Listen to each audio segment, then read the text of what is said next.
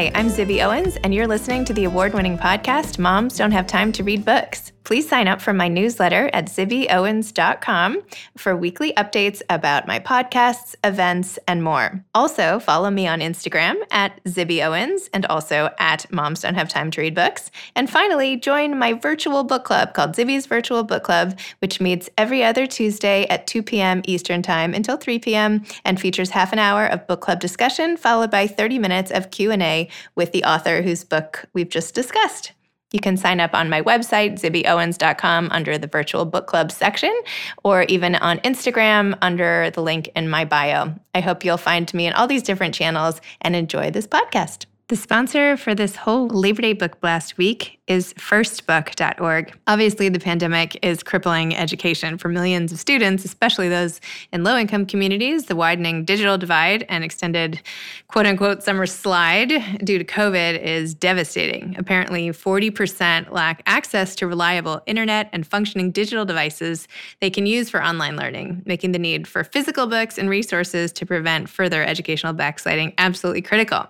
First Book breaks down the barriers to education for children living in low-income communities by providing its network of more than 475,000 educators serving children in need with free and affordable new high-quality books, educational resources, and basic needs items through the award-winning First Book Marketplace nonprofit e-commerce site. They need your support to ensure these children have what they need to learn during this critical time. Visit firstbook.org to help.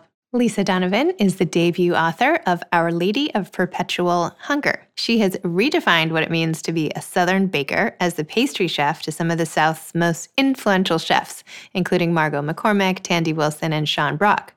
Unabashedly serving her church cakes and pies to finish fine dining experiences, she has been formative in establishing a technique-driven and historically rich narrative of Southern pastry. Donovan received a James Beard Award for her writing in Food and Wine, where she is a regular contributor, and she has been a featured speaker at Renee Redzepi's globally renowned MAD Symposium. Hi.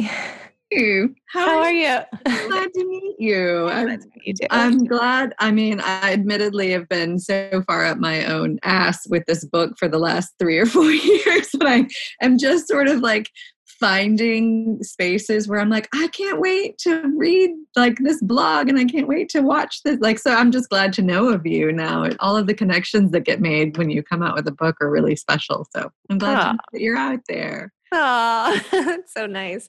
And I feel like I've gotten to know so many people. I mean, I used to be a big reader anyway, but not like this. Now, like every memoir, every book I open, I get to know so much about people that our paths might not have crossed in life. And now look, it's like, I don't know, it's like magic. I love it. It feels like a really special kind of time in that arena of like, I was just talking with someone, we were having like a little pre-interview and he happens to be a really good friend of mine. And we were just sort of, I don't know, just talking. And I said, one of the really great things about this has been making connections with other writers, because there have been so many women, writers who've written memoirs this year. And just like the ability to sort of, and they're all so different. Like Phyllis Grant is a really great example of, someone, we kind of came out with memoirs that are very parallel. And we've kind of both like, we've never met, but we've kind of looked at each other like, how have we, I mean, obviously we know we were both doing what you just did this morning, which is like juggling it all and creating this career and creating these lives for ourselves and our families. And we kind of all are like coming out of the woods at the same time. Like, there you are. I knew you were out here. I was just too busy to find you. And now, we're telling similar stories, but in really different ways. It's really special. It's a really neat time. It's awesome. Even earlier today, I did a podcast with an author, Alyssa Shalasky, who wrote a book called Apron Anxiety, and it intersperses recipes and stories. And then Phyllis Grant also has been on my podcast, and and I'm like loving all these food, memoir, like growing up and experience. Anyway, it's just, if this were real life, I would say, let's all get together. I'm going to do an event with you guys. But, that would be great. Someday. I really hope that we can put a pin in all of those things and really make them happen next year. Because it's just, I want this to not be sort of it's been very nice and relaxing to be able to do this from, my desk and my bedroom. That's been kind of a nice sort of like energy restorative experience. Whereas the traveling, I used to travel a lot as a chef, and it really starts to take its toll on you when you're traveling 4 and 5 times a month, especially when you're flying. And so I was definitely getting a little threadbare in that way.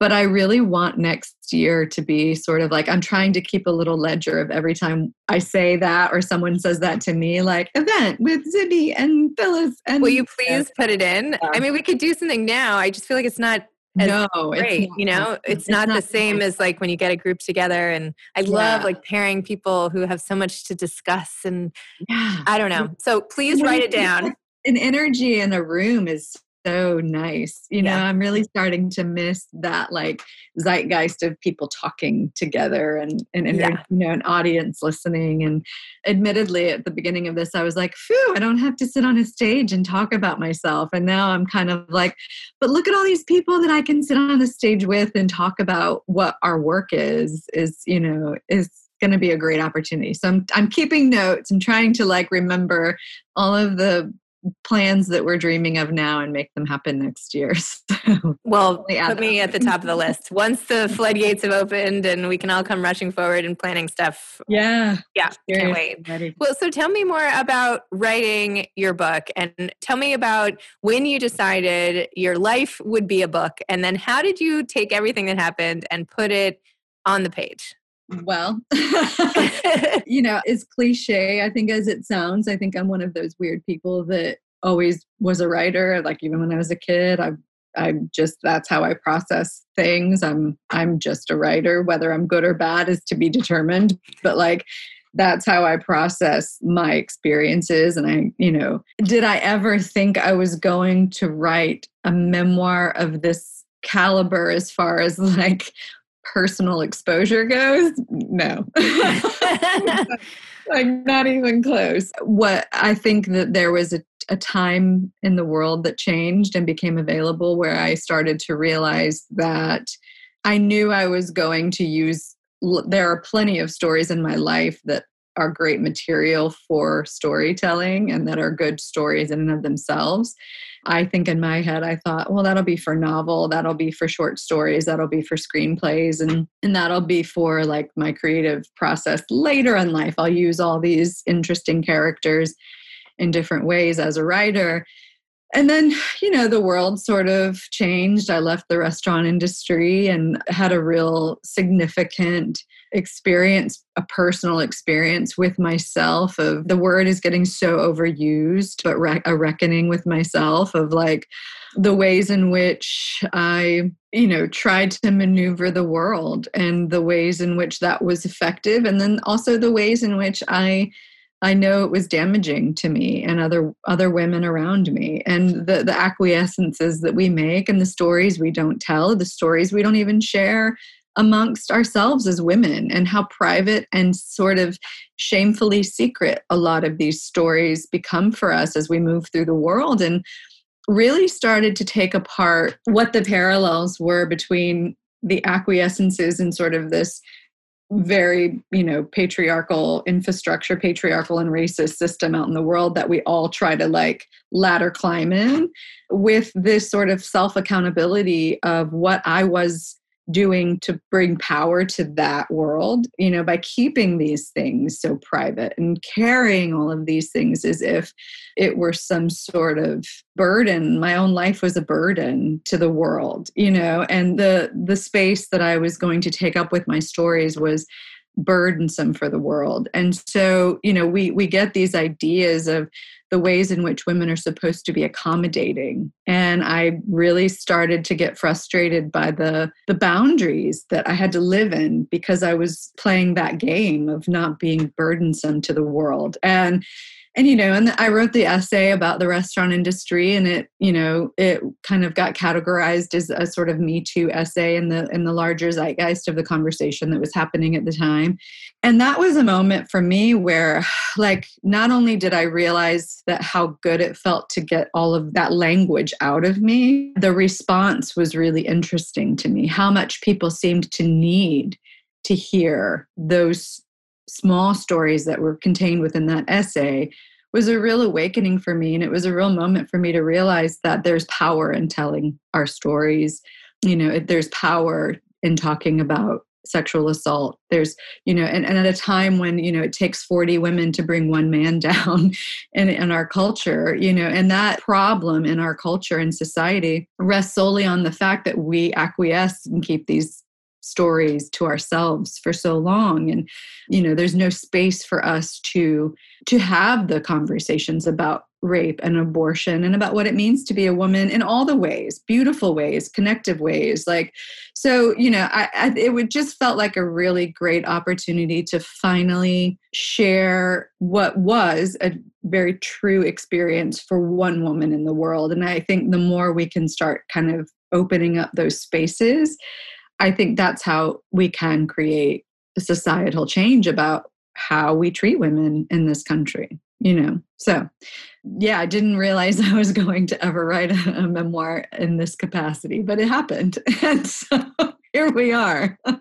And I look really forward to writing, some fiction and some things that are a little less making me feel completely exposed to the world. There's that level of it too, of like, I do understand for me why this was important, but it's also difficult to lay it all out there bare, Yeah, there's a lot in there. I mean, that's like, some of the scenes I was just like, oh my gosh, Lisa, I can't believe it. The one with your ex and the baby on the bed. And I won't go into it, but my heart was breaking for you. And then the way that his mother even handled your relationship after, and just all of it. Mm-hmm. It's just, anyway. And, the trick, I think, of those kinds of stories is how frequent and common they are for, for people, women out in the world. And how I think, here I was sort of this figure of note in my arena, in my industry, and viewed as someone who was no nonsense and strong and independent and hardworking and created my own, all of this sort of strong, independent woman tropes surrounded me.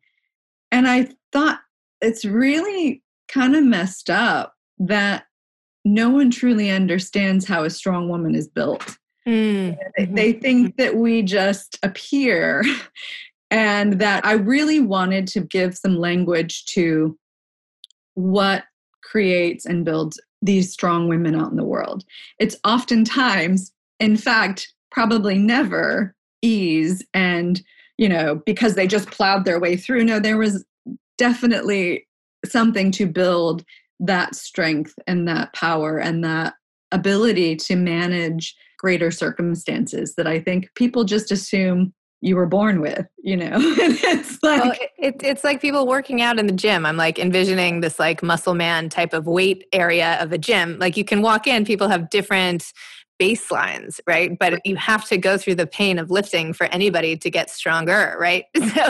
So right. You can be relatively strong, but in order to really get strong, you have to put in some sort of, tissue breaking hard work. Yep. And for emotional strength, it's exactly the same. Yep. Yeah. It has to come out of somewhere. You have to break something down to build it back up again. So yeah, totally. But I wish it hadn't have happened to you that way and and all the rest. But I have to say, when I started reading your book, your table of contents and the way that you structured each chapter, the title and the accompanying like food was so brilliant that I like took a picture of that page, and I've been meaning to post it, but of course I haven't remembered to do so. But I love I get such a kick out of well-structured and creative, clever formats. So I really loved how you did that.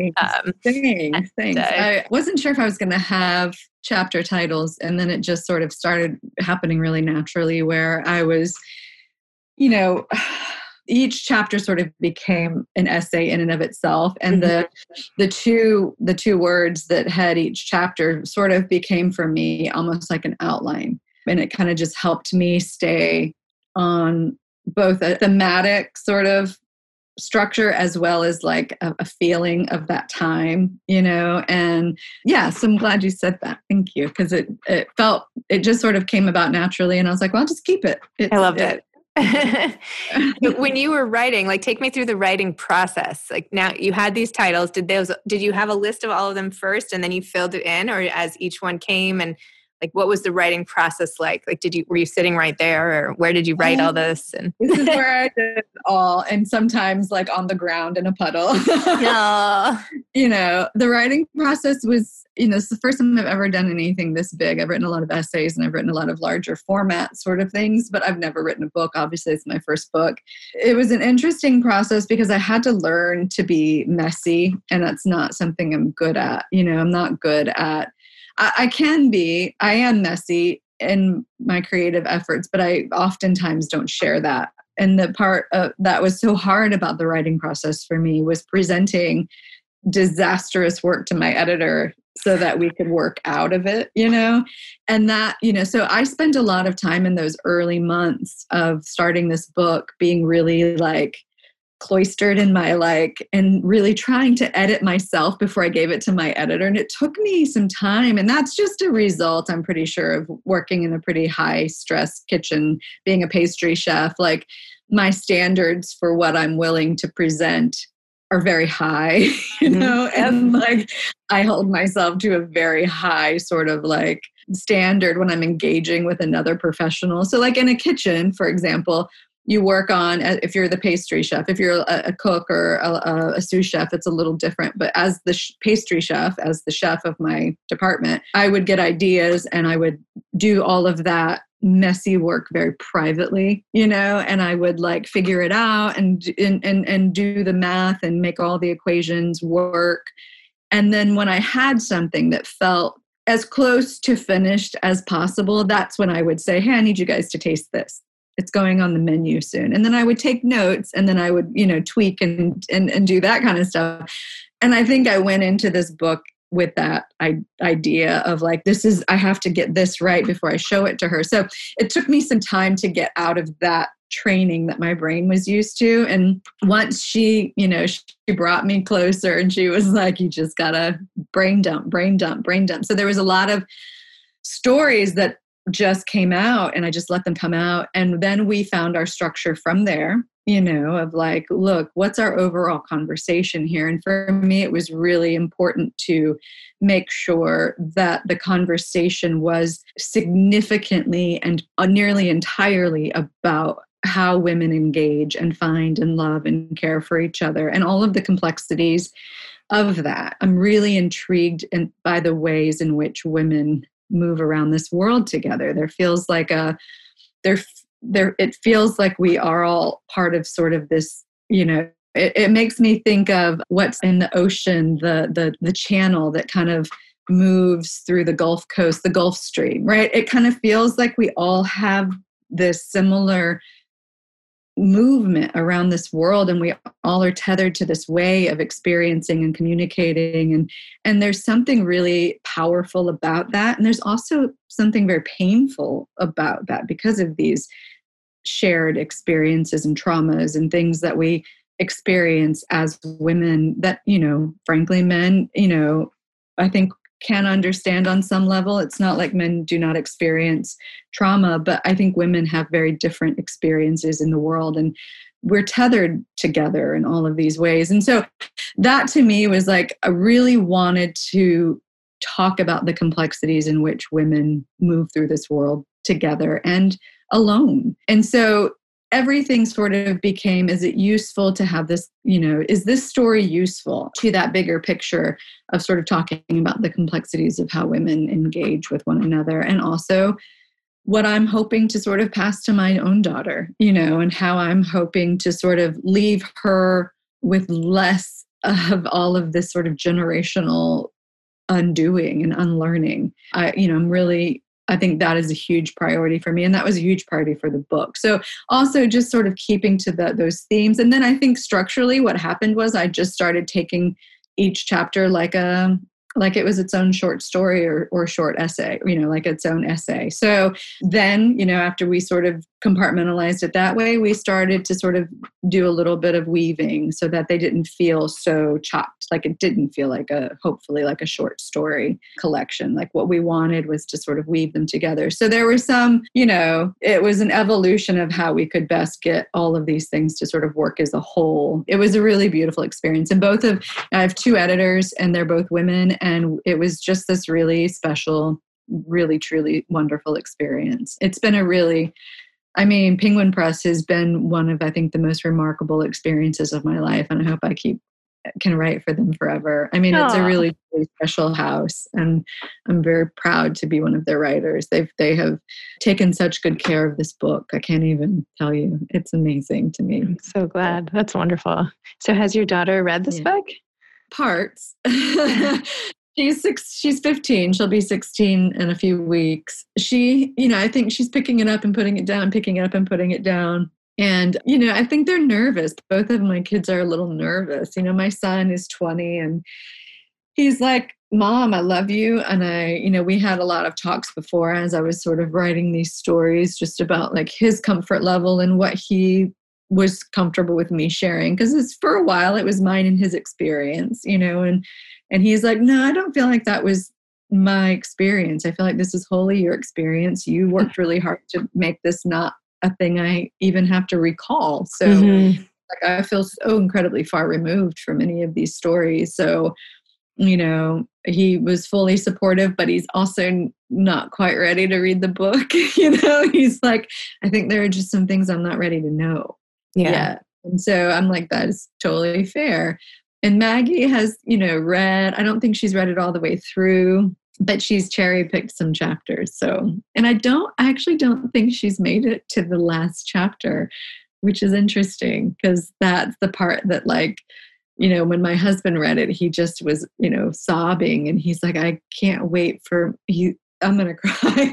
But he was like, this is such a gift for her. And it's going to be something that she keeps, she can revisit her whole life. Like it exists forever now. And she can look at this when she's 70 and know like, this was something you felt when she was growing up. And it's like the best gift. And I was like, oh my God. Because you don't really think about that, you're not really thinking about your audience. And so there was a lot of like retroactive, if you think about your audience too much, you'll never write the book, you'll never you'll just be obsessed with like, who's going to think what of what, and you're gonna, and as much as I tried to, it was really important to me to not blame anybody or indict anyone, even people that deserved blaming and indictment, it was really important for me for this to be about my own work, my own internalized undoing and unlearning and really taking some things apart that, yes, I can assign blame to. I think my grandfather takes the biggest hit here, but it was really important to me to make this about what I learned and how I moved forward from these experiences and why, so yeah, I hope that the messaging kind of makes its way with ease, but there's always, there's always more time to write books, hopefully. Are you already thinking about your next book? Oh, yeah. Yeah? Memoir, fiction? No, one memoir is enough.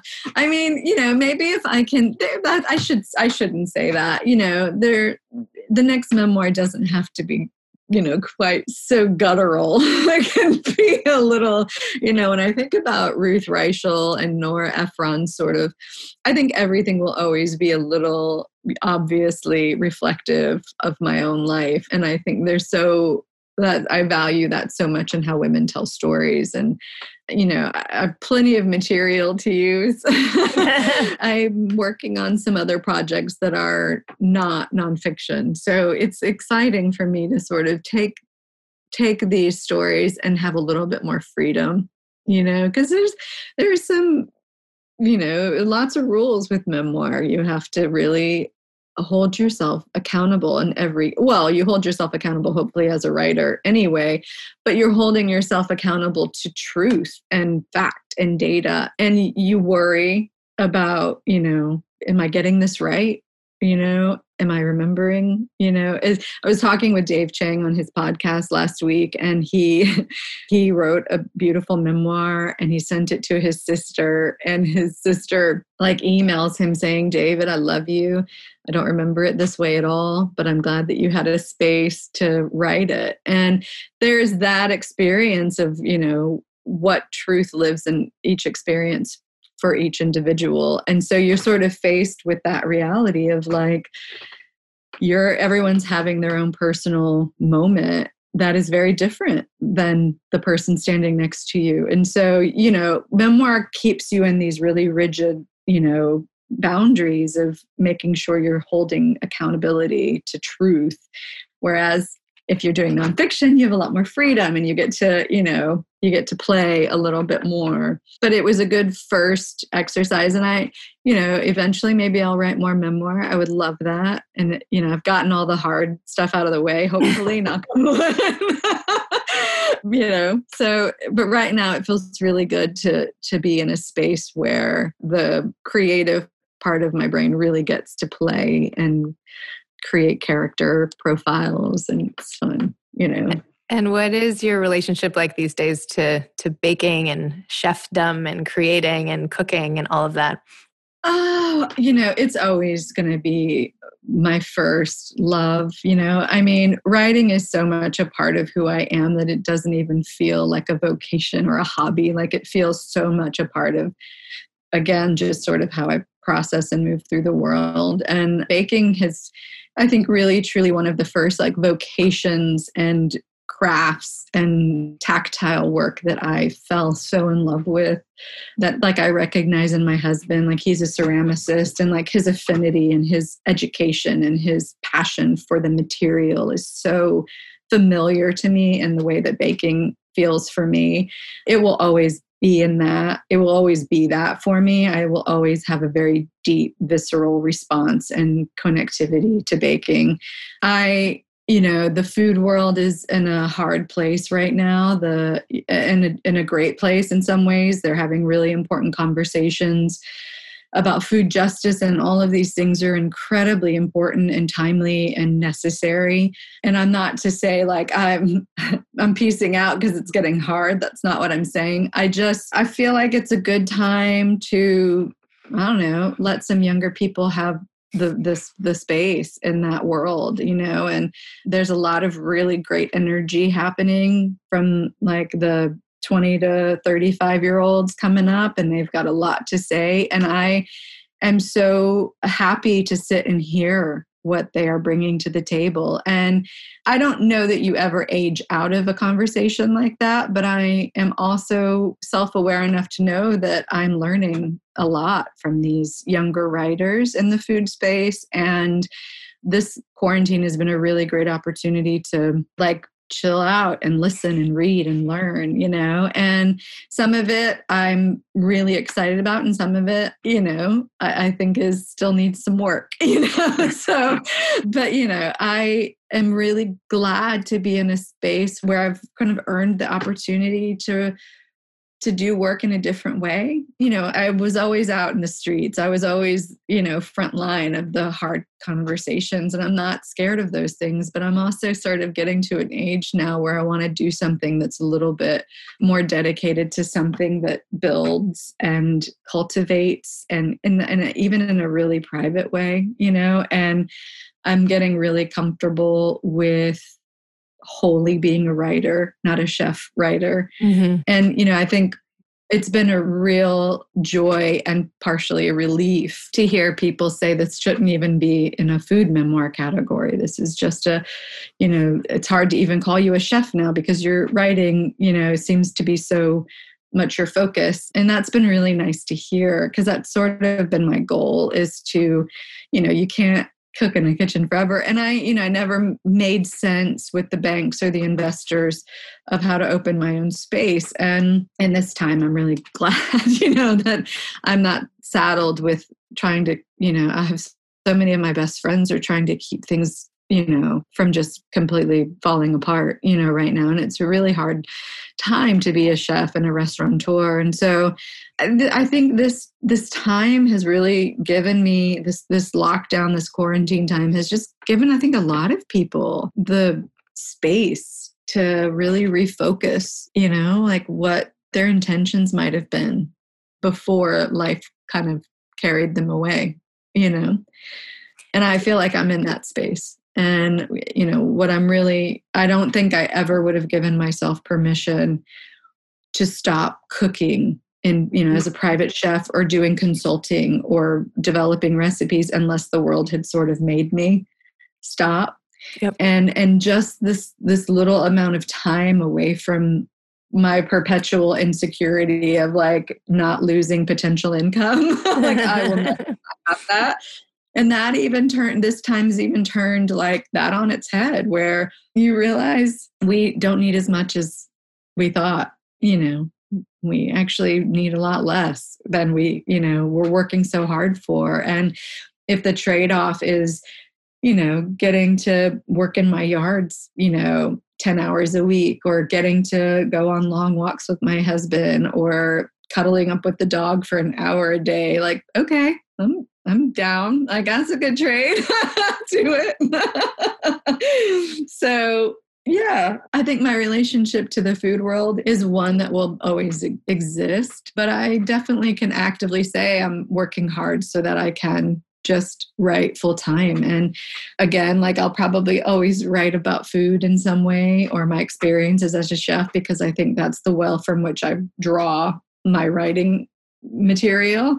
But I want it to transcend sort of this food media conversation. I'm growing less interested in that and more interested in making something beautiful out of the same kinds of conversations and sort of making more cultural experiences for people than hard-nosed, like, fuck it all, That's starting to feel less useful to me than it once did, Yeah. So. Aw. Well, Lisa, thank you. Thank you so much for coming on Moms Don't Have to Read Books. Thank you for sharing all of your amazing thoughts. I feel like I could listen. You have such like a soothing, like centered voice. And I feel like I could just sit here and listen to you forever. So I don't know, maybe a podcast is in your future. I feel like you should take it on the road. That could be really fun for you. The world is all of our oysters now. We just can make right? what we want happen. Whatever you Why want. not? Why not? Well, have a great day. And it was so nice to talk to you. And please keep our event on the top of your list. I will. We will do it. And now it'll be like one of my post-quarantine goals. So, all right. Well, good. Well, take care of yourself. Thank you. You too. Talk to you soon. Okay. Bye-bye. Thanks so much to firstbook.org for sponsoring this Labor Day book blast. Please consider giving to firstbook.org to help their network of 475,000 educators serving children in need. Thanks for listening to this episode of Moms Don't Have Time to Read Books. Don't forget to follow me on Instagram at Zibby Owens and at Moms Don't Have Time to Read Books. Also sign up for my newsletter at zibbyowens.com and sign up for my virtual book club and meet lots of authors on Zoom every other week. Thanks so much to Steve and Ryan at Texture Sound for the sound editing. And thank you to Morning Moon Productions for providing this fantastic intro and outro music.